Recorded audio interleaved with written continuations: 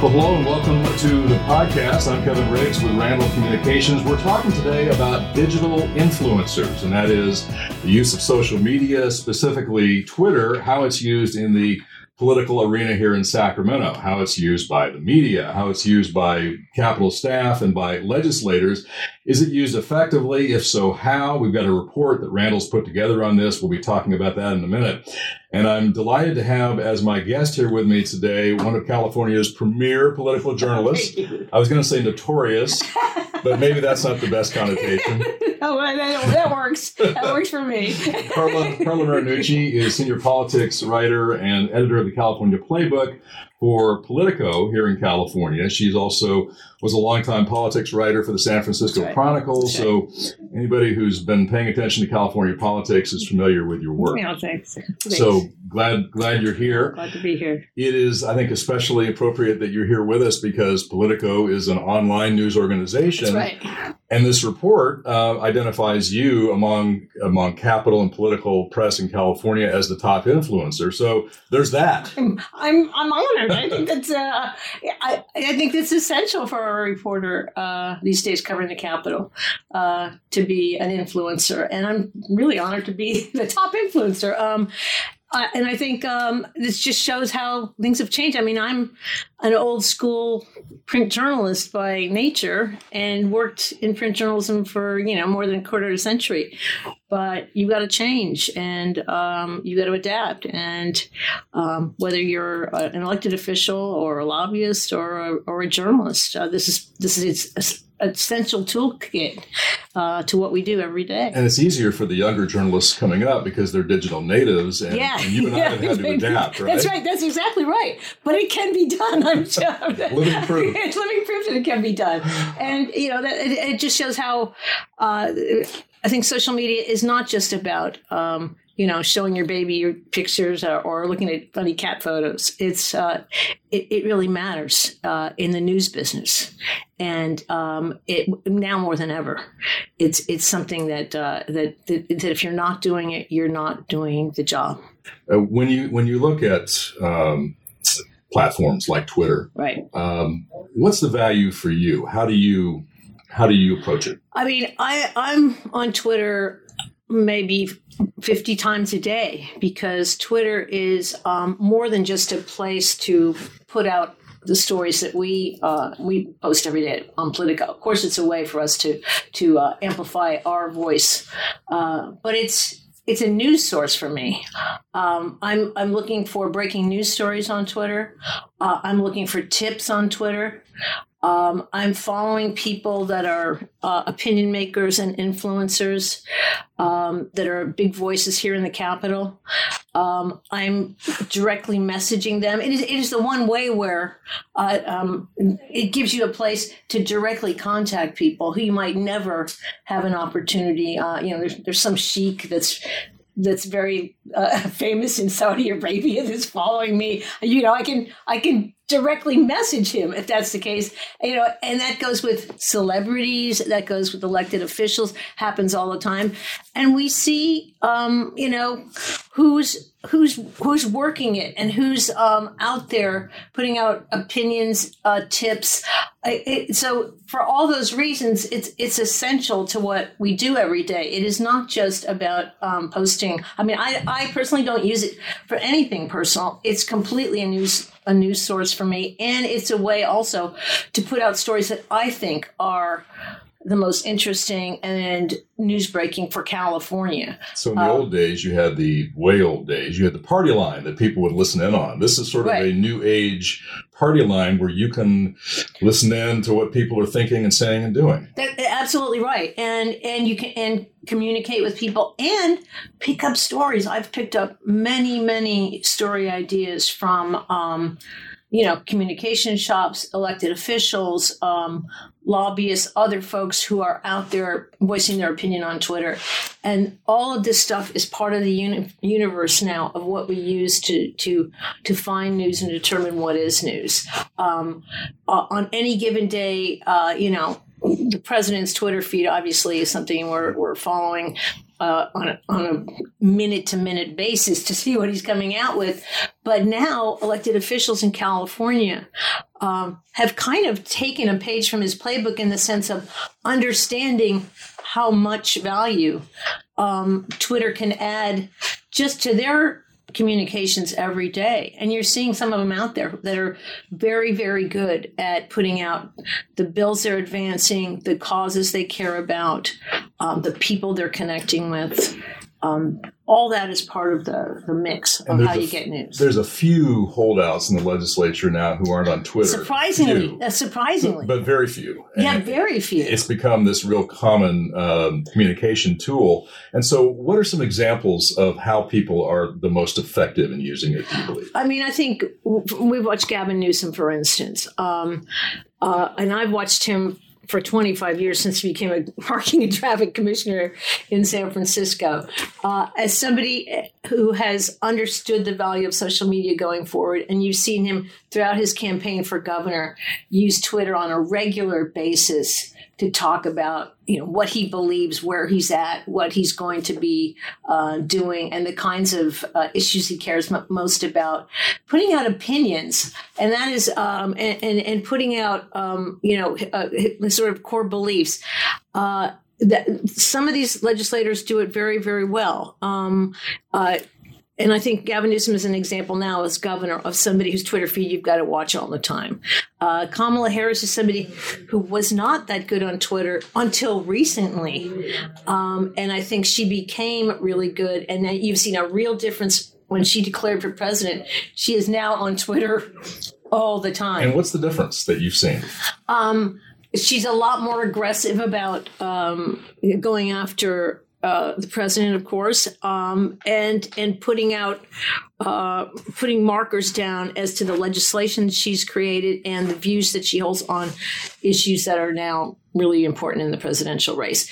A good example would be how, for the State of the Union address, she did a pre-rebuttal to President Trump's address and put it out there on Twitter that she was going to be live on her Facebook page at a certain hour, and got lots of viewers in doing that, even though, to our knowledge, she was not an official rebuttal to the president's speech. She just made herself the official on that. And so she got a lot of attention here in California. And that goes for, using Twitter as the live feed to events is a way a lot of elected officials here and a lot of folks here have created news for themselves. Javier Becerra maybe is another example. Javier Becerra is another perfect example of that. On Twitter, and his staff is very good about putting him out there on live events and putting him out there with his views and his work. He's now challenged the president on some 45 different lawsuits, and every one of those lawsuits has been put out there on Twitter. Becerra is a really good example. I think one of the House members who we've seen raise his national profile to a great degree on Twitter is Eric Swalwell, the East Bay congressman, who now is talking about running for president, in part because his name recognition is just so much bigger. He put himself out there on Twitter first, as did Ted Lieu, is another one, I think, who is in the Hall of Fame in terms of Twitter. His are very colorful. His are colorful. They've got a lot of his personality in them. He doesn't mince words. He's an awesome Twitter out there to follow, Twitter account to follow, because you can expect news coming out of Ted Lieu. I retweet him all the time. And both of these guys have managed to really, because of their Twitter accounts, you see them now all the time on cable TV. That's one of the reasons, is they've upped their game so much on Twitter that they're now a force, and they're getting called by the producers on cable TV. And another one that comes to mind is Adam Schiff, congressman from Burbank. Adam Schiff is another example. Adam Schiff, being a former prosecutor and on the Intelligence Committee, his views on the Russia investigation are super valuable, and he's made a name for himself on cable TV. But he backs it up on Twitter by giving you more information about what he's about to go after, or what he's interested in, or what his next investigation might be. And those are all, I think, really super important aspects to how you use Twitter to advance your own, profile. So give me sort of a little bit of insight into how Twitter works for you and maybe your colleagues at Politico as you work to generate. I mean, in the California Playbook every day, of course, is sort of a briefing of what goes on in California. And it's free and it's available to anybody who wants to subscribe to it. But to put it together every day, part of that is going out there on Twitter and figuring out what are the top stories in California. Of course, we use, very established sources like Rough and Tumble and so forth. But the fact is, we're also looking all the time on Twitter to see sources, new links, new news stories, new trends that might end up in our California Playbook. So that's why so I'm up at 5 a.m. every day. That's the deadline for our California Playbook. It comes out at 6 a.m. So we're checking Twitter for any kind of last minute stuff that's hit the fan overnight, breaking news stories. That all goes into our playbook. And then during the day, we're just raking through it to see, what are the news stories out there, and not just in print. By the way, I mean we're looking for cable TV, we're looking for radio, we're looking for local news stations, KCRA, blog, we're looking for and if they're out there on Twitter, and we're going to find them, and a lot of that stuff goes into the playbook because our playbook readers want to know, what are the most interesting, the talky stories, the stories that have the most buzz for the day, and that have the most political impact. So Playbook is this great aggregator, this great rundown. But in terms of you still do a lot of the more traditional reporting and writing. Yeah, we do. Political. Yeah, we produce our own content as well. And so how do you balance generating digital content that is social media like Twitter versus the time that you spend on the actual generation of original stories? It becomes sort of a 24/7 job. Right. I'm there in the Uber, like going, okay, what else? What am I missing here? We're just doing it all the time now, and we have a staff of people on Politico. Politico's growing, but the fact is, it's we are balancing it, and we're producing digital content, original content all the time. Today we have a story about Kamala Harris and a new poll, Quinnipiac poll, which they've just started polling here in California, and where she stands in the presidential race with California. Which is interesting. The fact this is the first time they've done a poll in California. Yeah, that's right. An early primary next year. That's right. Exactly. And, it's interesting to see Californians are kind of split on Kamala Harris being that they like her as a senator, but it's 50-50 pretty much on her, whether they think she'd make a good president. Of course, it's early in the race. A lot can happen, but it is a marker. And that Joe Biden actually is they're a little more excited about Joe Biden running for president than they are Kamala Harris. That's the kind of traditional reporting that we get, the old school way, calling people, having connections with the pollsters. But we're also watching out there, other polls that are out there on Twitter and other sources of information all the time. It's a hothouse. And how do you weed through it? I mean, that's the thing. Yeah, this is the thing. I mean, and you have to be careful on Twitter. I've told every news writing class and every group that I speak to that you are one tweet away from losing your job on Twitter. One bad tweet can end a career, and we've seen it happen many, many times. That's why I'm very, very careful about who I retweet. I don't retweet sources that I don't trust or don't have some kind of credibility. It's very easy to retweet fake news I think I learned my lesson with one case.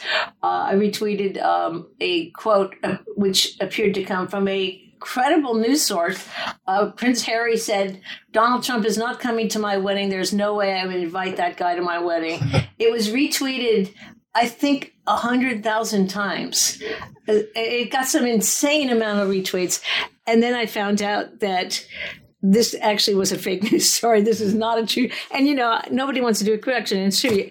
You've got to correct when you use stuff like that. So that's the issue. I learned my lesson there that you have to really watch who you're following, and you have to watch if you're retweeting. Yeah. All that's important for anybody in any profession. It's treacherous. Yeah, it's treacherous out there. What about live tweeting? What do you do? Do you do much in terms of live tweeting? Yeah, we do. I mean, and this is the big challenge for reporters, as you probably know. I mean, we get, like, for instance, the governor's inauguration recently. You had little Dutch going on stage, all kinds of stuff was happening, and he's doing this important speech. Yeah. You're live tweeting it. At the same time, you're trying to write a news story. Yeah. And this gets very, you're trying to concentrate on what you're doing and, make sure you get the quotes right. So that becomes a challenge for every news reporter here in the Capitol. Yep. Live tweeting is becoming really important to what we do. But it's multitasking, because, like you say, you're trying to pay attention to what you're going to write about later while you're tweeting what's happening now. Right. Exactly. and that's where you have to be extremely careful what you do, and accuracy is the main goal all the time. That's more important than any kind of live tweet, I think. But the fact is that's become an important part of what we do. Or, for instance, State of the Union last night, a lot of reporters here in Sacramento were tweeting about some of the president's more controversial comments. People want to hear your voice and hear what you have to say, and sort of you make the call on what you're hearing on some of these important events that come down. Well, as I mentioned, the digital influencer report does rank the importance of influencers, and we mentioned that you were ranked number one in terms of media, which is obviously gratifying. But but beyond that, what does that tell you about what Politico is doing? How do you interpret that? Well, Politico now has 500 reporters around the world, in not only in the United States, but in the EU. We've got now Politico playbooks in London, Brussels, in Canada, in Australia. I think it's because our goal is to put out breaking news and right down the middle. We don't have a political bent to it either way, but it's fast, accurate, and breaking news. And in California here, in our Politico Pro product, we have verticals which are sort of deep dive newsletters that are for just specific audiences that are very interested in granular coverage, in deep dive coverage of specific areas. And in California, that's being the world's fifth largest economy. There are a lot of people who want all the information possible on legislation, on regulation, on the government here in California. And these are niche audiences. So these are niche audiences, right. Opinion makers, influencers, folks that are really, really involved in politics and in government in one way or the other. And so that's, I think because of that, both these audiences, the Playbook audience is kind of a larger audience. We have about 40,000 subscribers here in California who are many of them in government, in education, high-end people who are very much involved, are opinion makers. And it's an audience that I think just has created a lot of respect for what Politico's done, and it's been a super successful model in terms of news these days, because if we know print journalism is on the decline. I was just going to say, so this model would not have obviously made its appearance if not for the troubles facing more traditional media like newspapers. Yeah, I think so. This was an adaptation, a way to meet the hunger for breaking news, and yet, to watch the decline in the print market is really sad to me, and I know to you, and even in the electronic market. As you know, we remember seeing the Schwarzenegger, inauguration, and his first speeches here in Sacramento had a huge press score, and there was a huge press. He had his first press conference over at the Veterans Memorial Auditorium, because it was so big. It was so packed. So many people wanted to show up. They had to have extra room for it. So, right. Yeah. But since then, newspapers, including the Chronicle that I work for, I mean, the number of people covering Sacramento has declined so much that there's still a huge hunger to know what is going on in the halls of the Capitol and in legislation and what is down the pike, especially in California. This is a state that, as I tell many people on the East Coast, we're not a coast, we're a country here in California. What we do matters, around the world. That's why people around the world are watching what is happening here in Sacramento in the Capitol, and what is happening in major industries and segments of California, whether it's Silicon Valley, whether it's Hollywood in the entertainment industry, whether it's ag. This is the market that in many ways reflects and predicts what's going to happen in other parts of the country. So that's why California news is so important. That's why I think people are really interested in what Politico is doing and why news that has a real deep dive in terms of what's going on here has become something that people are watching online. For sure. The Influencers Report also does rank legislators in terms of their impact as well. And you've already mentioned some good examples of people who've been effective. At the state capitol, the report mentions in the Assembly, Lorena Gonzalez, Carrillo, David Chu, in the Senate, Scott Wiener, and then Kevin De Leon, Holly Mitchell, and Mike McGuire in particular. Now, there used to be a time, especially when I was still in news, that if you had a politician who had too much presence, press conferences every week, press releases several times a week, that actually was diminishing returns. Yeah. But that's not really the case anymore. No, and I think so. And you're right. I have heard sort of old school legislators say, I don't want to get too out there because that'll create too many, elbows. Jerry Brown used to say that. Jerry Brown used to say that. And the perfect example of the difference between Jerry Brown and Gavin Newsom in overnight. You're seeing, the governor is not only out there, but he's putting it out there on Twitter, etc. Lorena Gonzalez, another good example. She puts out personal stuff about her husband, Nathan Fletcher. Right. He's also becoming, I think, raising his profile in terms of Twitter. But in terms of her legislation, and she lobbies for her legislation and makes the case for legislation on Twitter. So I think Scott Wiener is another one who's been extremely successful doing this, putting himself out there in terms of the housing issue. Very active in housing. Yeah, and becoming the lead voice on housing in California, who's being watched around the country, in part because of his social media. I would say David Chu also. I think people can learn a lot from the way some of these legislators have used their social media, and Twitter being the main one. I mean, there is Facebook, there's Instagram. Twitter's the one I pay attention to. Twitter is the one that news people pay attention to, and so they've figured it out. I was surprised by your report that there's still even a couple that aren't on Twitter at all. Right. And Jerry Hill, which shocked me.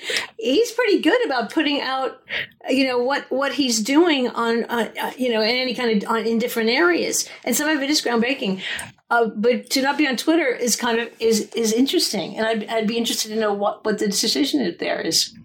So the conclusions here in the report are fairly obvious, that it's no longer optional. Absolutely, no. It is mandatory. It is I think the single most important way to work with news, work with the news media, and work, put out your own, publish your own news. It is a publishing medium. Mm-hmm. And we have to recognize that today. Yeah, it's what they call owned media. That's right. That's right. And if you're not there in many ways, you're not there, and that can be a problem. So we've seen this obviously changing a lot just in the last couple of years. If you look forward, where do you see especially media making use of platforms like Twitter going forward? I mean, I think it's going to be more of the same, and I think that at this point we may find more creative ways to use it. The use of live on Twitter. A lot of people still do it on Facebook, but Twitter is becoming more important there. And I think we'll see different ways to start even maximizing what we do on Twitter. The fact is that you're watching legislators, for instance, they have their personal account and their professional account. There's been some blowback to Twitter in terms of getting rid of fake accounts and phony accounts. So I think it's going to shake out, and I think we're going to see how it develops. But right now, the bottom line is it's essential, and as you said, mandatory. And that's, I think good for people, but a caution too. You have to be able to understand where credibility is, where the phony, where the bots are. And there's a lot of chatter on Twitter that doesn't matter and is created by not real human beings. So keep that in mind. There are warning signals to Twitter. Use it properly. Use it properly, it'll right. beat you up. Yeah, exactly. All right. Carla Marinucci from Politico. Appreciate your time, your insights. Good to be with you. Thanks. Thank you. Thanks for joining us on the podcast, and we'll talk to you next time.